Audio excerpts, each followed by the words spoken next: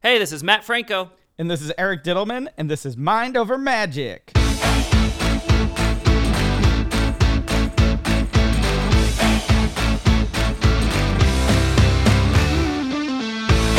Yo, we got so much to get into today, man. Yeah. You got an Apple Pencil. I don't even know what that is. I got an Apple Pencil. I also want to talk about isolating and how that's going to be affecting all of us after this pandemic's over. And there was something else, too. Yeah, you want to talk about magic. Oh, that's right. Yes. It's in the title. Are you a Chan Canasta? What's your take on Chan Canasta? Are you familiar? You're a mentalist. I feel like you got to know Chan Canasta. Yeah, he's one of those kind of like mythical figures almost of just like how many risky stuff he did, which is amazing. Can we get into this? What's your knowledge of Chan Canasta? Have you seen the few videos that exist of him performing? Have you read about him? What's your exposure? Yeah, I don't want to go into, too much of the details because, I mean, it's definitely kind of inspires some of the stuff that I do in my show for sure. Mm-hmm. So I don't want to give any away. This is a podcast for general listeners to listen to, so we're not going to get into the weeds per se, but he's kind of known. He does a lot of card stuff. But what's your exposure to him? Oh, I've just, read some books of his and, A Remarkable Man? Have you read that? Mm-hmm. Okay. And seen the clips of the old television talk shows that he's been on. And fascinating stuff. He's one of those guys that just, like, he would try stuff and, like, kind of hope it worked, which is so great. And I just love that element of it. But he was so in control that, like, he was pretty positive that he was going to get to a successful outcome.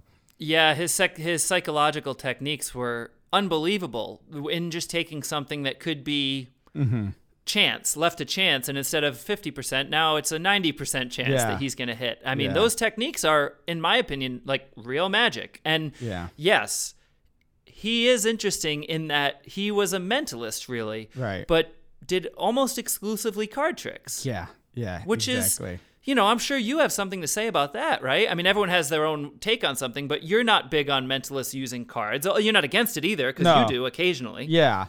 I think it has to be in the right context. And again, it depends on the performer and what fits them. So obviously he made it work for the way he did mentalism. But imagine that, being a mentalist who pretty much exclusively uses cards, aside from a book test. But it's also like how he's using them, right? So he's not doing these crazy sleight of hand and flourishy and showing off like he's a magician.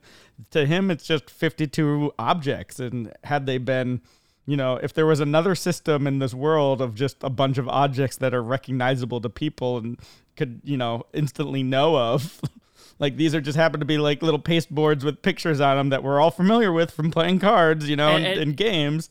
But he definitely had a love for those paste boards. Yeah. Because even the book test incorporates card ideas. There's no cards in the trick, but like some of the techniques, like that's comes from card magic, Right. Yeah. So I like him from, and this is one of the reasons I got into mentalism too. So these are kind of related. Is there's an improv element with what he does.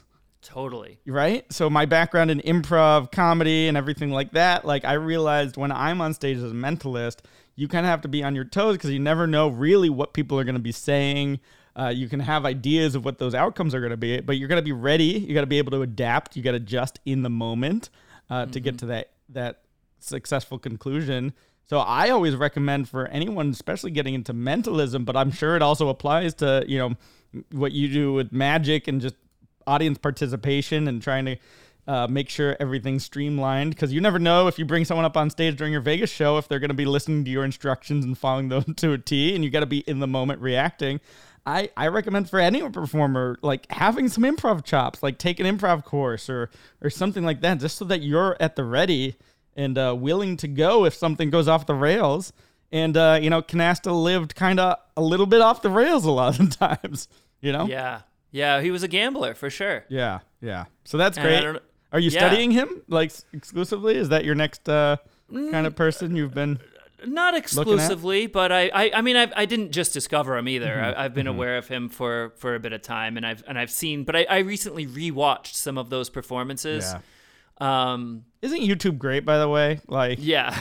Just able to, all of these old classic clips of going back and, the black and white era of television, and like just having that as a resource now, and imagining like growing up in magic now, and like you could watch not only the television specials that are going on right now, like AGT or whatever, and seeing magic every night or like so popular, but also like having that library to access all these legends that you're just reading about, getting into it. It's so great. Yeah. So I guess the answer to your question is I guess I'm studying just as always. I'm kind of always studying the general psychological aspects as they pertain to magic, and I feel like that's something that I can continue to study for life. It's kind of endless. Yeah. You know, the best way to study it is in actual practice, which I can't really do It's right hard now. to Of course, do. we're still Yeah. not doing live shows. But the best thing we can do in the meantime, if you can't practice it live and in real time, is to kind of, learn from other experiences of people that really specialized in it. So So that's great. I love being a student of magic in general. That's all. So I'm just nerding out for a minute with you, and I figured you would have a fascination with Chan Canasta as well. And you and I haven't really talked about him, even though we've known each other for as long as we have. And I would like to see more, you know? I mean, he's just one of those guys that just, I know he's inspired a lot of people's work, and you can see definitely elements in some of our colleagues as well. I mean, I don't want to, like you said, dive too deep in here, but like, have you seen him miss the book test? Yeah. Yeah. Okay, and it's the most elegant handling of a miss I've ever seen. Yeah, I mean, the other thing is he's so cool and calm and collected for everything he does. It's just like, all right, we're going to just kind of shift a little bit, and I'll get this way. And do you consider him likable? He's an interesting character. I don't know. He's got this kind of air of mystique around him, and I think that's what people are drawn into. And I think that works in his favor too. Again, if some of these calculated risks don't occur, that's the whole thing with mentalism too, is like sometimes you're not going to make a connection anyway. So he kind of just plays it off as like, these are experiments that we'll try and hopefully they'll work. And if they do, that's amazing. And if not, we'll try something else. And he's just got that whole attitude, and I think the way he's presenting it with his character really draws people into it.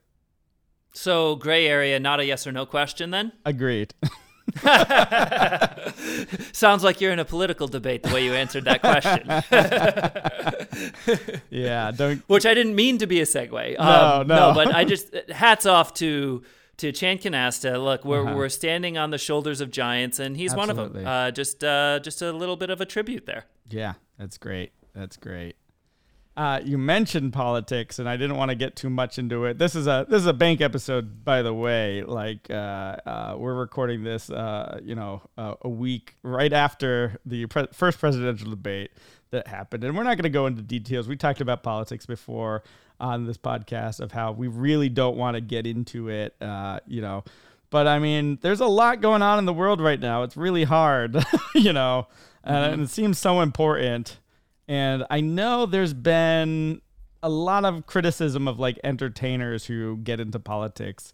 I don't know if you recently saw like Jim Gaffigan just go on a tear, right? Yes, I did actually.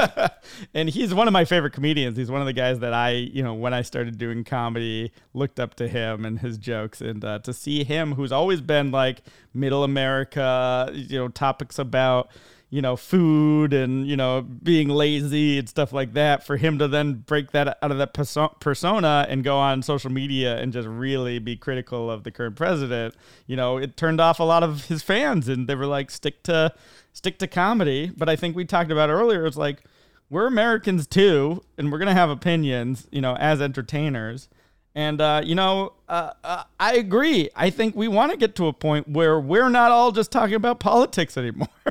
Yeah. But when you have, it's really just seeped in because it's every day a different news story, a different thing that you gotta, that's coming at you. And I'm just looking forward to the day when, we could go a week or two and not think about what's happening in the government, or, it's not the top priority anymore. It doesn't seem as dire.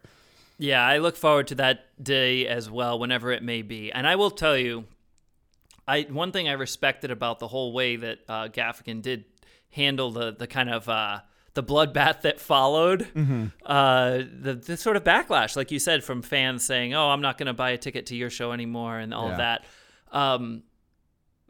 To me, and look, this is just my view. To me, it seemed like he wasn't doing this for publicity. No. And there will be people who argue and say that he did. The fact of the matter is, the guy publicly came out and said, "Look, I'm not taking press inquiries right now."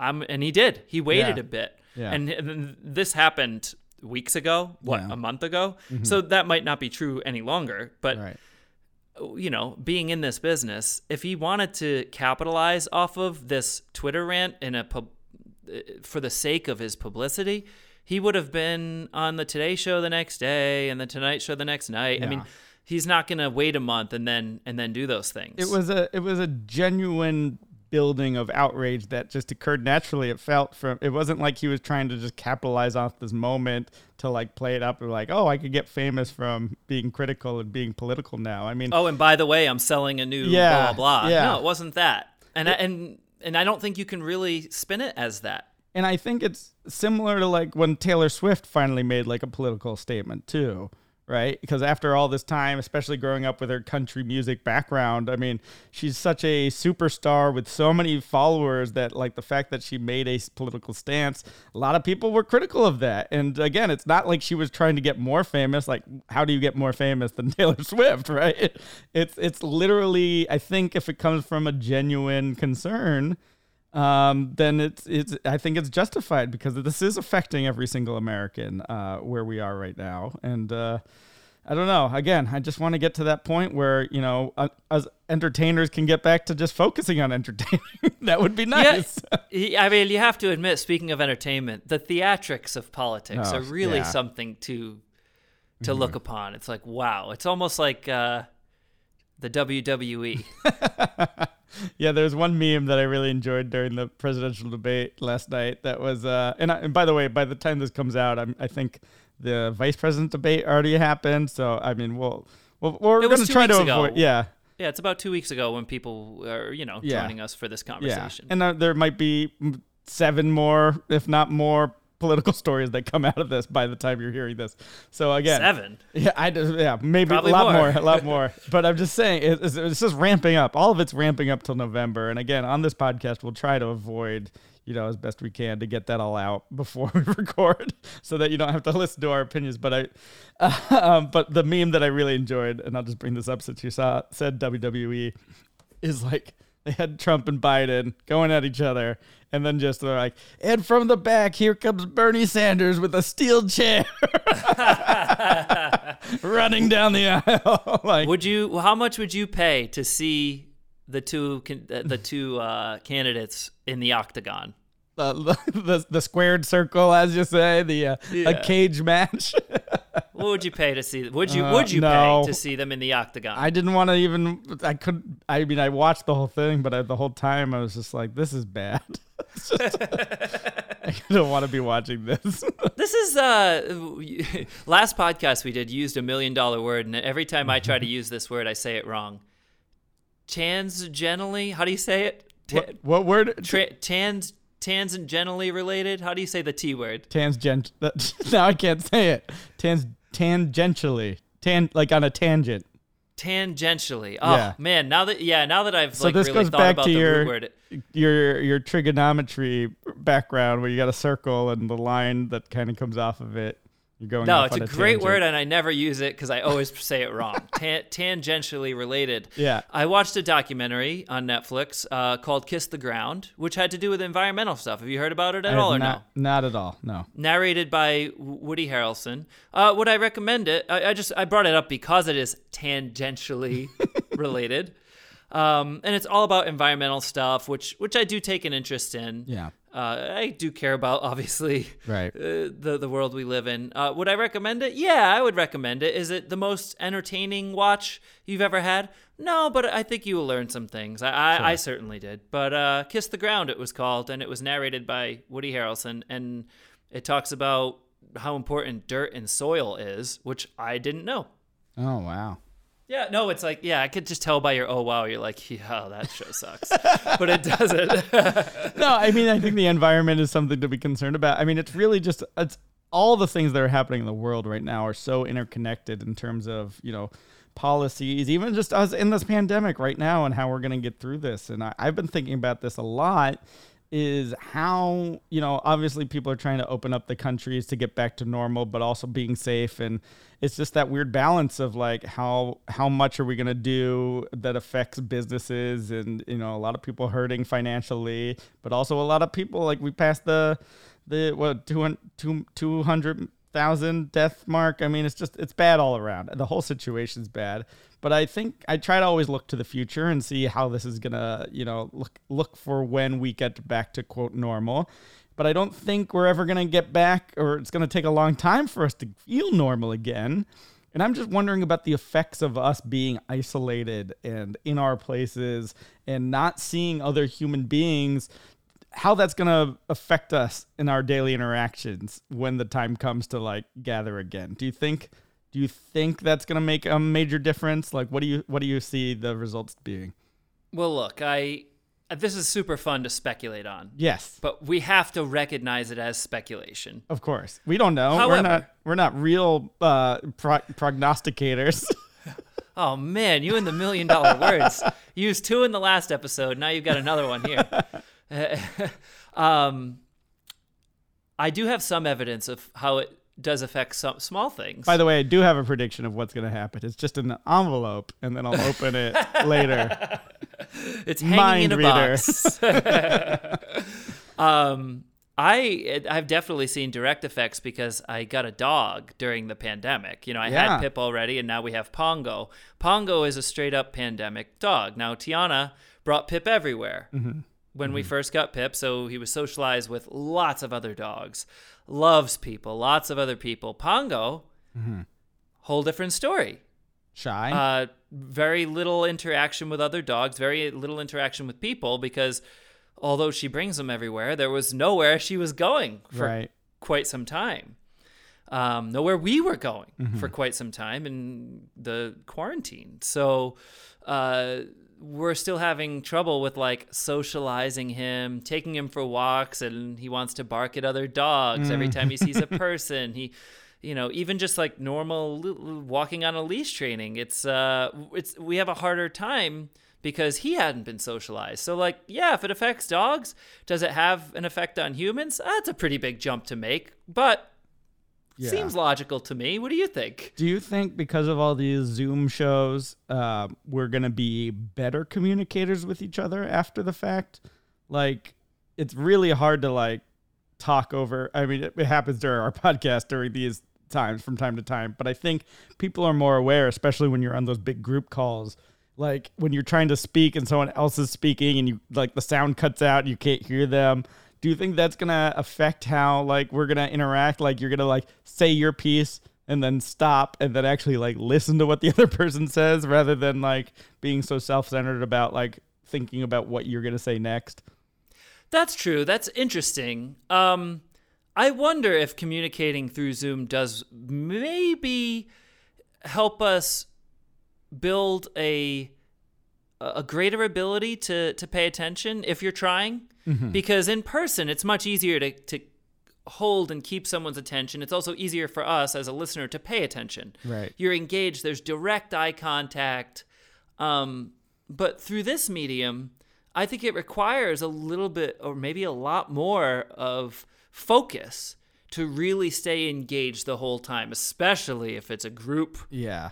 I think there has to be 20 people. Yeah, there has to be more intent, right? Like you have to really be like, I'm in this meeting, I'm gonna focus. And I found that out. I talked a little bit about these Zoom shows I was watching last episode, and I think I even made this note to one of my friends' shows I saw is like, you really don't know what's going on in the surrounding areas of the audience member who's watching your show. So it's not like you're in a theater where you're telling everyone to turn their phones off and everything's, everyone's got the atmosphere of the lights down, the audience is dim, they're focused on the bright light on stage. It's like if you're in a Zoom show and you're in an audience, like I could have the cat running by, or I don't have a cat, but in your situation, a cat running by, or any animal, or like even just a notification on your phone that's sitting next to the desk, and then pulls your attention away from that conversation or that show you're watching on Zoom to like, oh, I got to check this, or the notifications that pop up on your computer screen itself. So you really don't know what is distracting people. Well, yeah, I mean, you don't have a cat, but the person watching might. Yeah, exactly. Right? Exactly. So like, they got to go let the dog out, or their phone rings and they have to take a call, or I don't know if people still take calls. I might be the only person that still uses like the phone calls. to make calls. By the way, yeah, there's all sorts of distractions. My favorite thing is in a meeting, if there is an animal that walks by, I have to see the animal. I stop the meeting and be like, bring, show me that cat or show me that dog. Same thing. I wish my cat were up here while we were doing this cast right now. I really do, actually. That'd and when you were doing the live Facebook shows where you're just trying out some magic stuff for the first few weeks of the pandemic, and when I was watching those shows, I always made sure to be like, bring out the animals at the end. Every time in the chat, guaranteed. I want to see those fluffy things. I didn't even know you were such an animal lover until I did those. Yeah, I really like animals, and it's maybe just because I never had one. You've never had a pet? Wow. I did have a fish. It's not as fluffy. No, I think that counts because there's responsibility there, right? Yeah, but I mean, fish don't live that long. Some might. This one was like a beta fish. You won this at a carnival? No, I was just like, I think I was like, I need a pet, and we never like could do like a full responsibility of an actual like house cat or house pet or dog or whatever. Right. So it's like a fish. I guess we'll try it. I babysat a dog a couple times, but it's one of those things. I'm like, oh, maybe now that I'm home, maybe an animal might be good. Yeah. Not on the road as much. Pet dad. But that's the problem is that you do travel. Yeah. That's the problem. Unless I make the animal part of the act, that I travel with the animal. Make it your retirement plan. But I want it now. I'll have to retire soon. Patience is a virtue. But I'm just curious how else it's going to kind of affect people. I think people might miss the mute button in person after this. Like if you're having a conversation and someone is talking over you, or if you're in like a group of friends hanging out and they're just talking about something that you're not super interested in or you're left out of, you're going to be like, man, I really wish I could mute them right now. You know what I think? I think there's going to be a point where people are like, can't wait to not be doing the Zoom stuff anymore. Right? No, I think that's the goal, right? People are doing it because they have to a lot of the times. Mm-hmm. And even just like from like I said, the couple in-person shows I've done, I think people are starved for that human interaction of being in the same place and, having that common goal. So the few shows that I have done, the audiences have been pretty good. They're really excited to have something that's not in front of a screen because it's straining on your eyes, really. Right. That too. So I'm just fascinated to see how much of the human behaviors are going to be affected. I mean, there's also studies about loneliness, right? Of if you're not having human contact with other people, it can lead to depression, and then depression leads to like self-centeredness, or no, the other way around. So like, I think it's a loop actually. Like when you're by yourself, you're focusing on just what you're doing, and not necessarily you feel disconnected from other people, and that empathy could be gone. And then when you're self-centered on yourself a lot, you're thinking about what other people think of you. And that could lead, as we talked about with the social dilemma, a lot of that depression. And then that just spirals back into self-centeredness, going inward. And it could be a tough loop to break. Well, speaking of selfishness, I mean, we really can't speak for other people. Yes. Has the isolation had an effect on you? I mean, it was a big deal to see the family that I saw a couple weeks ago. I mean, that was great. And of course. And I'm happy living online. I'm used to that kind of stuff with, these conference calls are great. Like we said in the previous episode, like I've probably seen more people that I have not seen in a long time because we're able to just connect now virtually. But, I still try and get out. I have a small little bubble. We've kind of kept self-quarantined together. I only see like one or two other friends and they only see me. And so we're not like going out spreading possibilities of this COVID anywhere. Right. Right. But we'll meet up on a rooftop and hang out every once in a while, every couple of weeks or so. And that's good. It's good for the soul. But do you think it's affected you socially? Has it ruined your ability to socialize at a dinner with people you haven't seen in a while or something? Well, I haven't had that opportunity to do that yet, so we shall see. Do you think? Or you think, no, you feel totally comfortable. You wouldn't have any social anxiety? No, I don't think I'll have social anxiety. Do you never have social anxiety? Not really. I mean, yeah. There's moments when I'm in my shell a bit. Like, I definitely remember being at parties or something where I'm just like, all right, I don't belong here, or this isn't my scene or whatever. And I'll kind of be stubborn a little bit about like getting to know and talk to people I don't know at times. And, you know, we're all just generally more comfortable talking to people we know. And I think it takes certain personalities or forcing yourself to get out of that comfort zone to like be like, I'm going to talk to this random stranger, see what their deal is. Yeah. So it's like that's always been there for me. So yeah, it's for me. There is a little bit of that, a little bit of feeling like, oh, I haven't done this in a while. But I do think it's like riding a bike. I don't think it has a detrimental effect. But I'm an adult. I don't have children. I don't know how this affects children's experiences of not being in school for this long at a time when they're really a sponge. I just can't speak to it. And there's such a social aspect of school, right? To that's where you develop a lot of your personality, see what your friends are into, and, you know, find your people. And if you're all at home just doing lessons, like, you really don't have that social ability.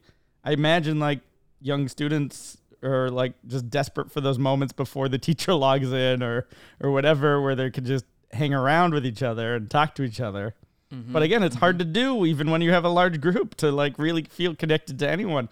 I remember we did like a college, you know, sort of reunion right after, you know, this pandemic hit to be like, oh, let's get everyone from college together. And it was like cool to see everyone, but you couldn't really have those conversations to those people to be like really get to know and like, what have you been up to, and really dive deep. It was all kind of surface level, I think. I have something interesting on this same token here.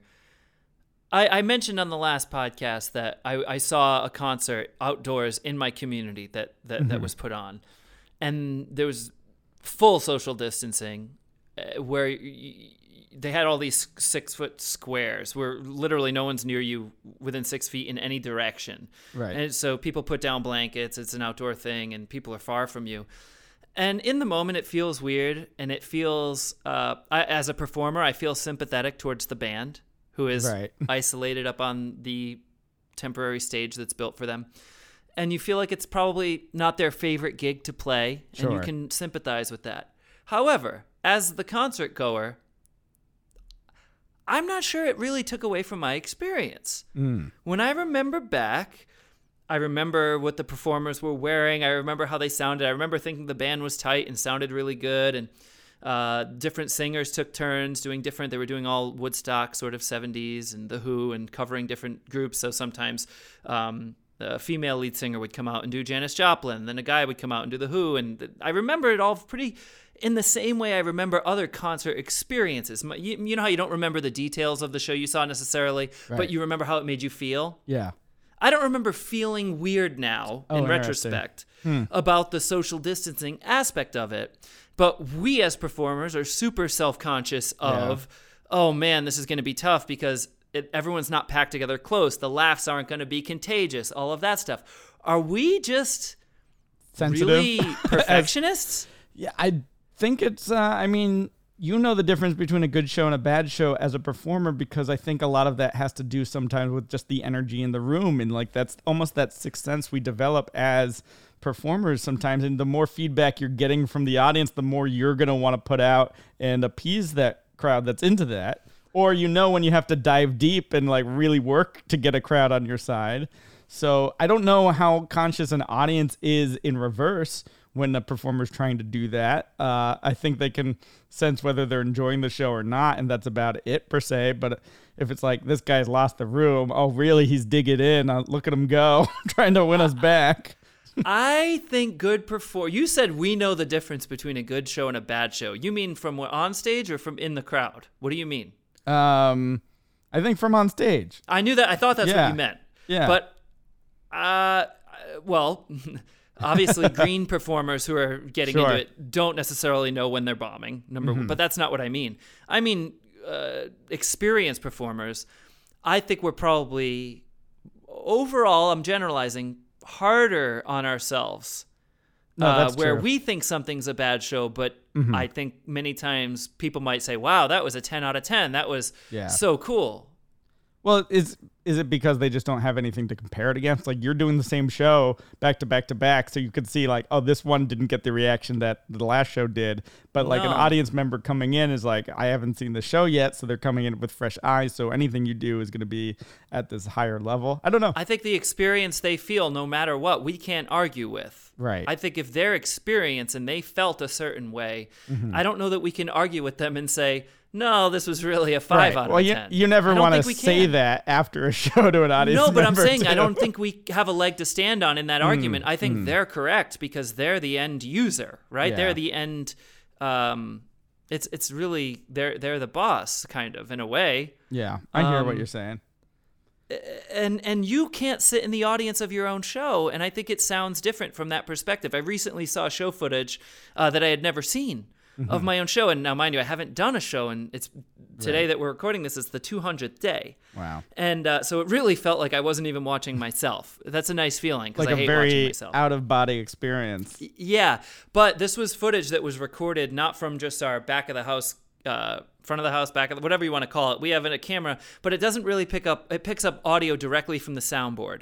So the video footage I normally see, if I need to review something in the show to see how it looks, Right. I normally just watch that camera, which it just records basically my microphone and sound directly from the soundboard. What does that mean? That means you're not hearing the audience, Right. other than what my little mic is picking up, which basically when you watch it, it just feels like the audience hates everything because you can't hear them. Which is fine. I understand that. But I saw footage that was recorded from in the audience that we did. Yeah. And I couldn't believe the energy and what it felt like.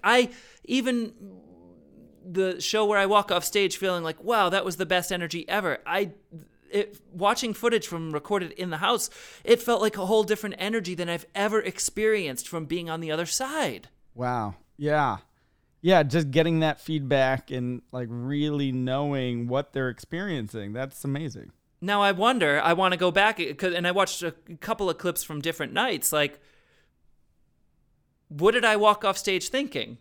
Did I walk off stage going, wow, that was a 12 out of 10? Or did I think, oh man, we got to do this better, we got to do this better, we got to do this better? I think we're probably hard on ourselves. No, I think that's definitely part of it. And I think like you said, you really don't know what the audience is experiencing unless you're doing those exercises. And I think that's why it's really encouraged to, video your shows and play them back like you do.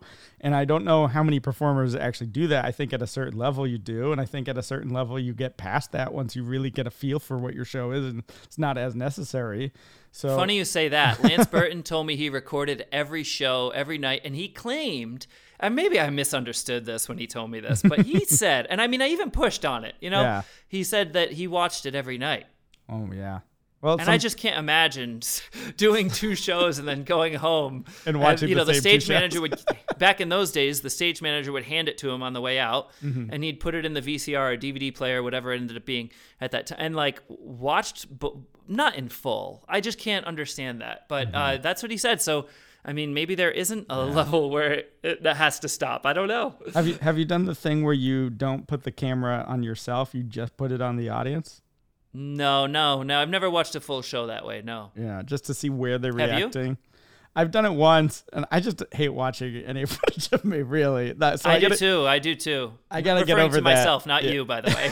Yeah, you're like, I hate watching you as well. Like even just like some of the TV stuff too, it's always tough to watch those back sometimes and see. Is that right? Yeah. Yeah, I could say the same for sure. I mean, not all of it, but some things I'm like, you just cringe watching yourself. Yeah, you're like, oh, I could have done that. It's hard for me to turn the director off too. That's the thing. But I think Yeah. that's helpful is once you get over that hump, then you can see the notes that you would give yourself and then for next time. And I think that's what makes you a great performer if you do that often. I find the longer ago something was, the easier it is for me to watch. The more Right. removed I am from it for some reason. Yeah, the more separate But again, depends how far back, because like even watching some early stuff, I'm just like, ooh, I changed so much from back then, and I would have done it this differently or that differently. So yeah, I don't know if we have footage of my opening night in Vegas, but I'm not interested in seeing it. It was a there for that. wonderfully received show. I'm sure I would not be. I'm sure I would be very critical because it's been polished so much since then. Yeah. But anyway, that was tangentially related to isolation. I think we have an episode title for this. If I can spell it, I don't know. Tangentially. Are you ready for a riddle, Matt? Yes, sir. All right. Diddle me this, diddle me that. Will Eric end up stumping Matt? Riddles! All right, Matt. Diddle me this. A murderer is condemned to death. He has to choose between 3 rooms. The first is full of raging fires. The second is full of assassins with loaded guns. And the third is full of lions that haven't eaten in 3 years. Which room is safest for him? Do we know why he has to choose one of these 3 rooms? That's his punishment. He's condemned to death, and he gets to choose how he dies through these 3 torture rooms, pretty much. Okay, and the first I'm just adding context to the riddle as it's presented, but this is how I imagined it, so I'll read it again. A murderer is condemned to death. He has to choose between 3 rooms. The first is a room full of raging fires. The second is full of assassins with loaded guns. And the third is full of lions that haven't eaten in 3 years. Which room is safest for him? Got it. Yeah? You're pretty confident? Got it. Yeah. I think I do. I think I'm gonna let the hopefully some of our listeners are playing along on this, and maybe they haven't gotten it yet. Yeah. So I'm just making a statement here to give them a chance before I potentially ruin it for them. I will say I've never heard this riddle. Yeah. Yeah. But I feel pretty confident that he would choose the room with the lions. Why is that? Because they're dead. That is correct. Yeah. Yes. If they haven't eaten in 3 years, it sets up the assumption that they're just very hungry. But if they haven't eaten in 3 years, no, they probably aren't living anymore. If I'm being honest, that's one of my favorite ones so far. That's your favorite? I thought you'd like this one. It's a cool little riddle, and I think the logic behind it is really fun to figure out. It's amazing because this is what, episode 14? Yeah. And so that's 14 riddles. Yep. But I already feel like I've gotten better with like understanding a little bit about the way of thinking and how to interpret them. Yeah, the same thing happens with escape rooms, which I know we've talked about. Is you start to feel for the room. After you do a lot of puzzles, you start to see the mechanisms behind it, right? And, we always say, like, what is the room trying to say to us, when we're doing escape room? It's like we're following, this is going to lead to this, even though we don't have that first element yet. We know it's eventually going to go to this direction. So once we have that, we know to go there. And once we have that, we know to go there. And it just kind of flows. So it's now just working out the details. Similar for a good riddle, I think, is there's only so many ways I think you can really manipulate. I mean, you know this from magic. There's so many ways to manipulate someone's attention or misdirect them or, fool them in ways. You're always looking for new ways that are fun and clever, but deep down, it really boils down to, you're making assumptions or wordplay or something. And I think you're starting to feel more confident. You're definitely getting them faster than when we first started. For sure. I'm going to have to find harder riddles now. I think so, because I don't know. Do you think if you asked me this riddle on week 1, I would have had a hard time? Probably. Yeah, I think so. Yeah. You're also geared now to look for that thing that'll trip you up, I think. Right. You're primed. Right. Well, listen, one of my favorite riddles, 14 weeks in, you're still coming in with fire. I appreciate it. I like it. Good. Hopefully our listeners are enjoying that too. And if you've got a riddle that you think will stump Matt since he's becoming an expert, send them my way. I'm happy to read them. Put Eric in the subject or Eric Riddle so that I'm to open it up so Matt doesn't open it up by mistake and get the answer. And you can email us at mindovermagicpodcast@gmail.com. And I'll also say, if you have a trivia question for me, just do the reverse. Put Matt in the subject line, trivia. Yes. so that way Matt knows Great to open idea. it up so that I don't open it up and see the answer. No, that's a great idea. And look, that's a great way to reach us. A lot of times people, I try to stay in touch on social media platforms and it's hard to respond to everything, right? So, Yeah. but this is a way you can reach us very directly, Yeah, absolutely. So if you have something you want to tell us or let us know what you're thinking. And if you're listening to this right now, reach on out. We love to hear from you. So, and we'll probably do some more mailbags where we actually read some of these messages, or with permission, right here on the air. Yeah, one more time, that's mindovermagicpodcast@gmail.com. But I think it's trivia time, Matt. Yes, Matt sir. picks up the question, then he stares at it. Eric's at the ready, time to use his wit. Pressure, pressure, pressure. Trivia, pressure. Trivia time. All right, what do you got for me? I'm feeling confident that you're probably going to have an answer on this. Okay, good. And I will tell you with certainty, I would not get this correct. I wouldn't. I don't think I would even be able to come up with an answer like that would be possibly correct. Maybe with multiple choice, depending on what those choices are. But certainly not a guarantee. But something tells me, here we go. Enough teasing. Yeah. Something we deal with, all of us deal with and see almost every day, but probably don't think about. But you're the type of person who would. Okay.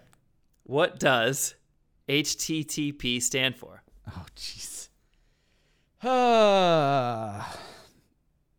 You're getting very specific with these trivia questions. All the ones where you have to know like the specific knowledge. Like I was really hoping for like, name this plot point in a movie or, this character or something. Okay. So, well, look, I mean, if you were at a HTTP. trivia night, I think this would be a fair question for a group.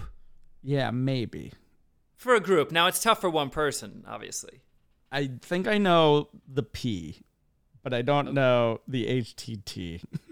All right, well, let's talk about that. What are you thinking? I think the last one is protocol. So it's You like are. I mean, can I tell you? I Yeah. feel like I can help you with this. That is Yeah. correct. yeah, I know it's like I can't. So, I mean, I think it's fair to say, and I can't really come up with like reasonable options for this without really trying.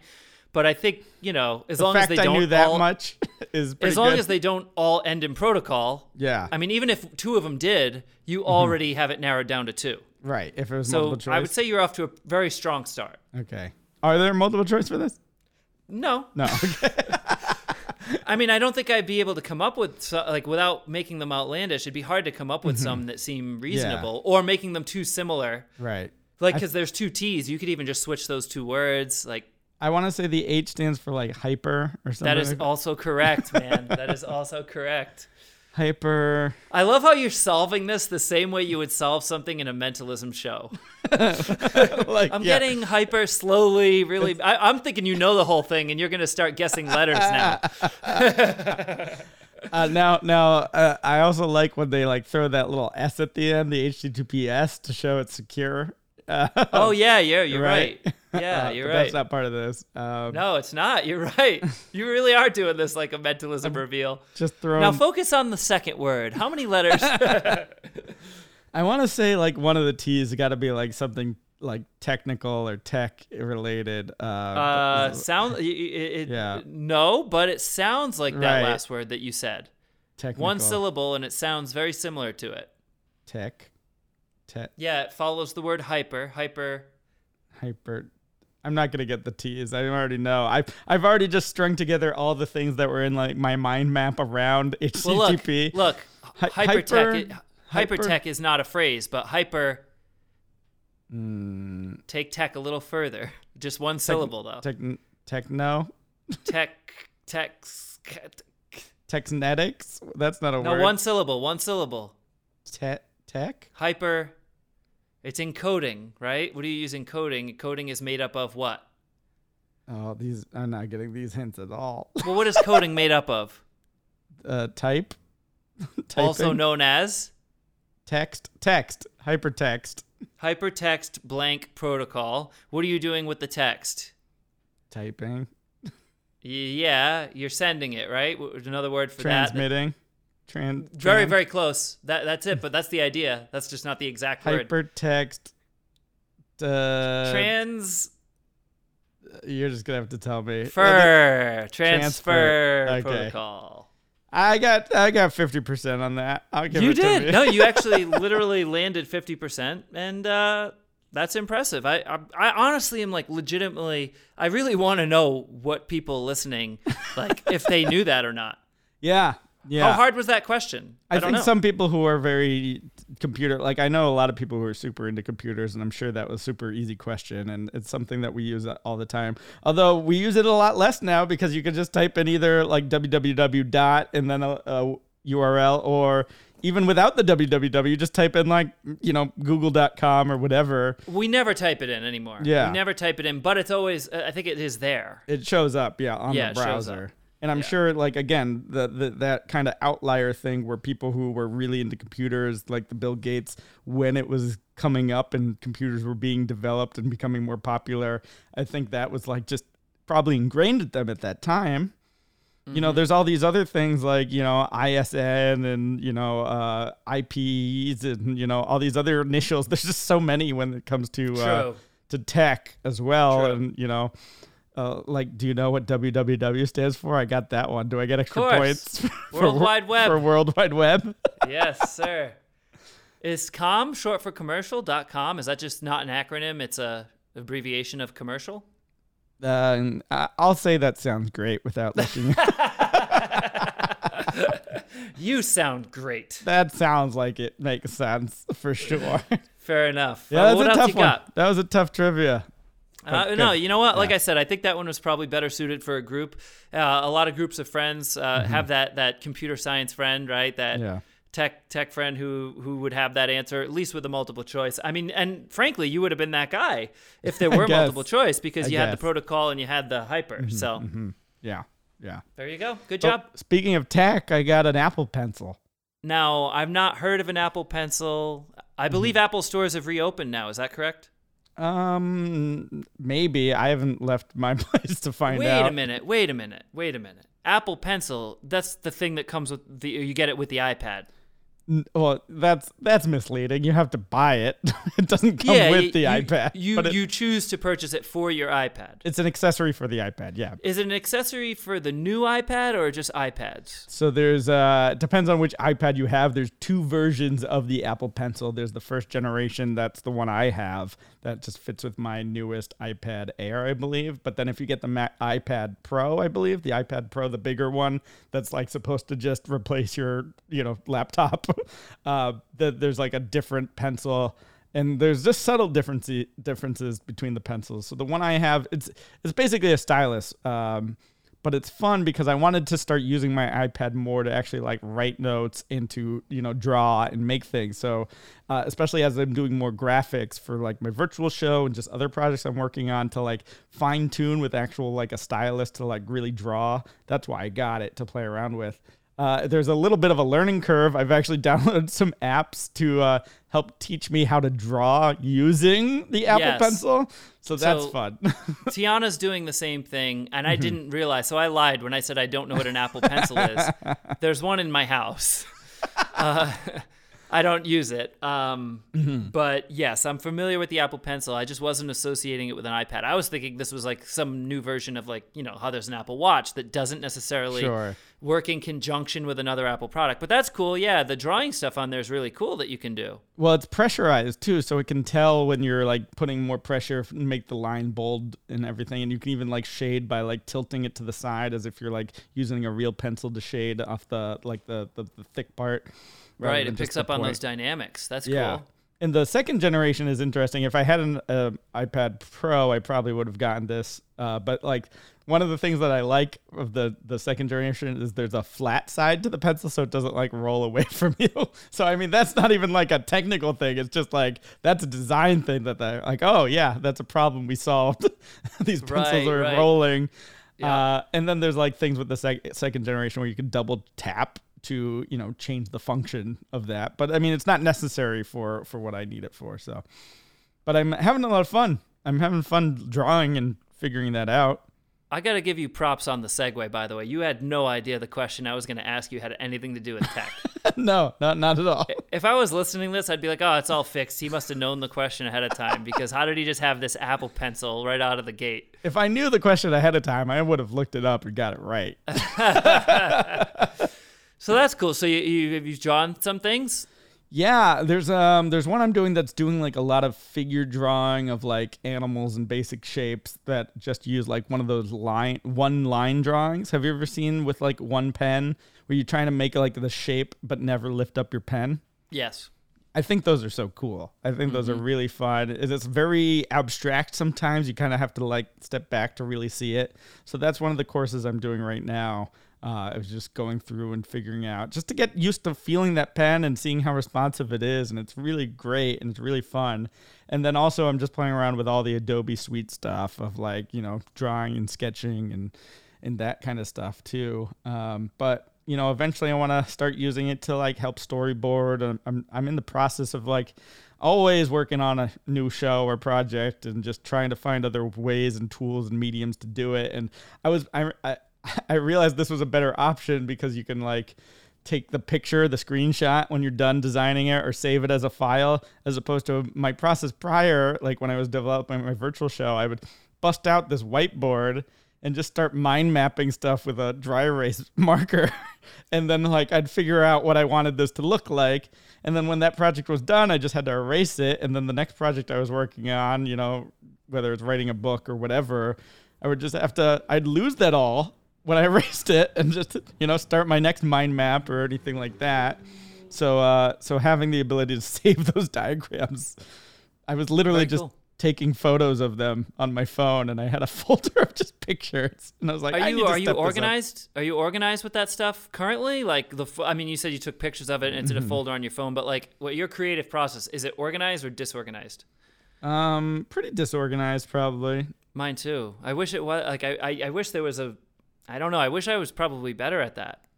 Yeah, and I think there has to be a little bit of a messiness when it comes to creativity, just to be, comfortable, and things come to you at different times. So like, I think just having a place, like I know you keep notebooks, I keep notebooks, and just having a place to put all your ideas when they come to you helps organize it a little bit. But, you never know when that inspiration's going to really strike. You can force it as much, certain times, but sometimes when you sit down and be like, I need to be creative now, is the biggest barrier to being creative. Do you categorize your notebooks, or do you just have one that you work from and then you go through it and start a new one?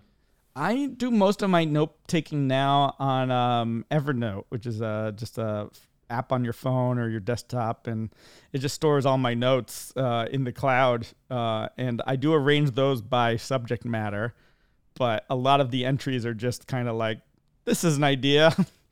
I've actually done something. I think I learned this from Andrew Mayne, actually, who's a magician out of LA. He's had a couple TV shows. Very, very smart guy. Author. He's a Renaissance man, really. He's a charismatic person, too. I met him at the Magic Castle.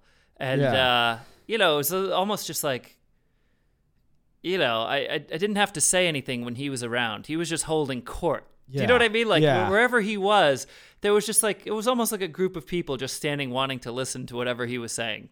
I just remember him having a presence. Oh, that's great. Yeah. And I think that might be the only time we met, and it was very nice. Yeah, I've never met him in person, but I feel like I know him from some of the podcasts that he does. I mean, it's amazing with that medium. You really get to know someone, or at least feel like you do. But he had a tip one time where he just, Google Forms. You can make Google Forms, and they send it to like, you can enter things into the form, and it organizes them into an Excel spreadsheet, or rather a Google Sheets form. But I have little shortcuts on my phone of different things for ideas that come up to me. So I have a quick little hotkey for mentalism ideas for my show. I have one for comedy ideas, and then one for like just little bits of dialogue.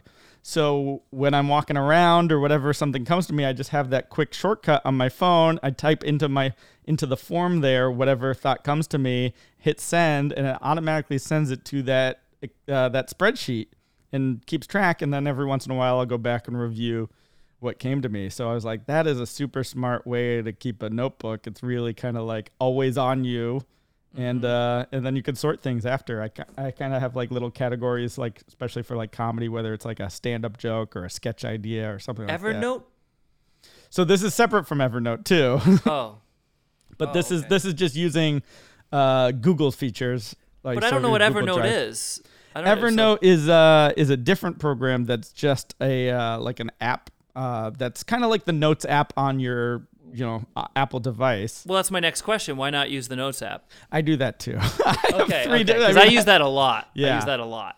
This one is it's easier to kind of store and sort, and you can actually like take clips. Like there's an Evernote like clip grabber from the internet where you can take like a picture from that and throw it in, and it's just organized a little bit differently, and you can really set up separate notebooks and everything like that. So I have a lot of show ideas in my Evernote, and I have a lot of like improv ideas and stuff like that. I feel like low key you're giving gold right now.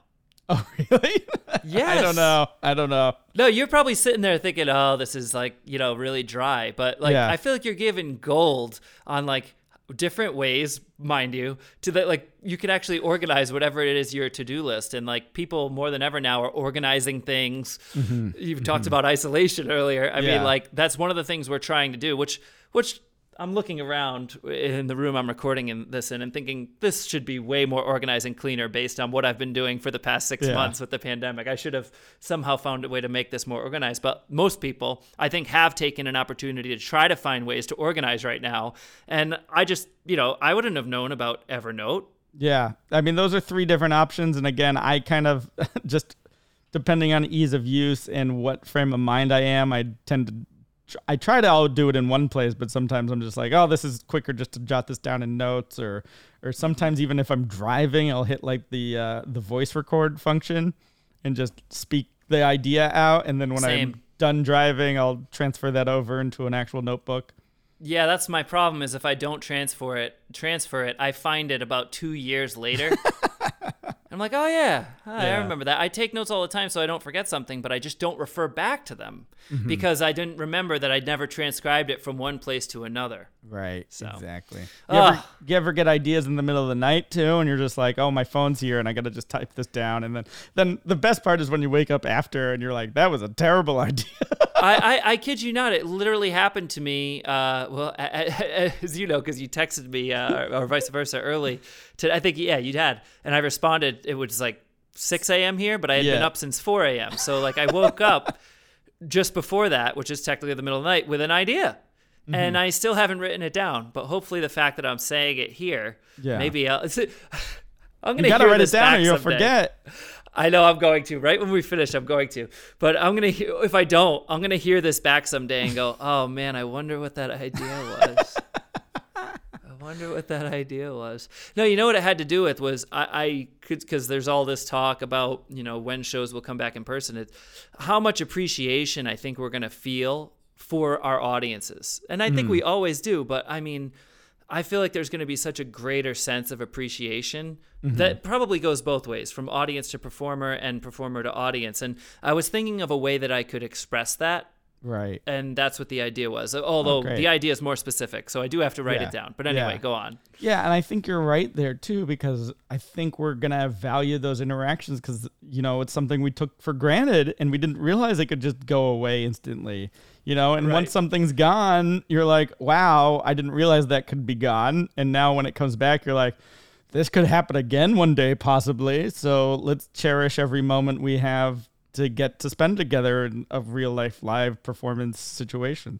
Yeah, no, I'm excited to soak in those moments whenever they may be. We shall see.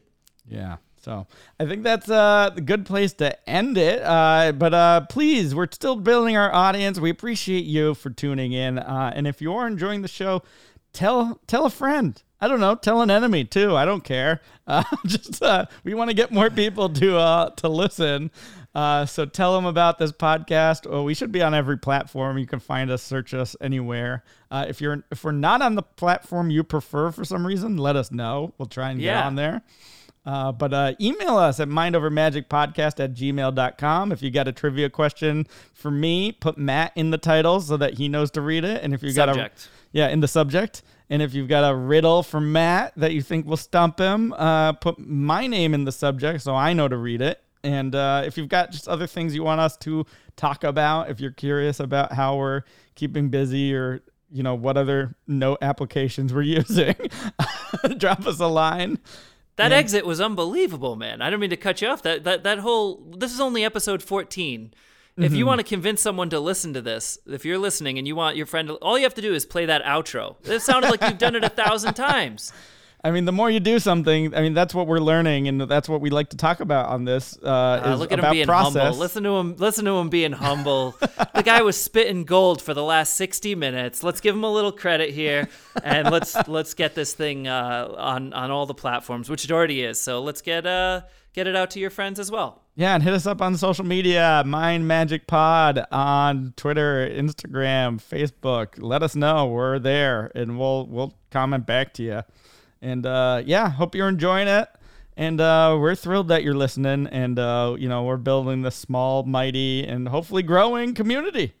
Absolutely. No, we certainly appreciate those of you who are here with us for the ride. We'll see you soon. All right, take care. Bye-bye.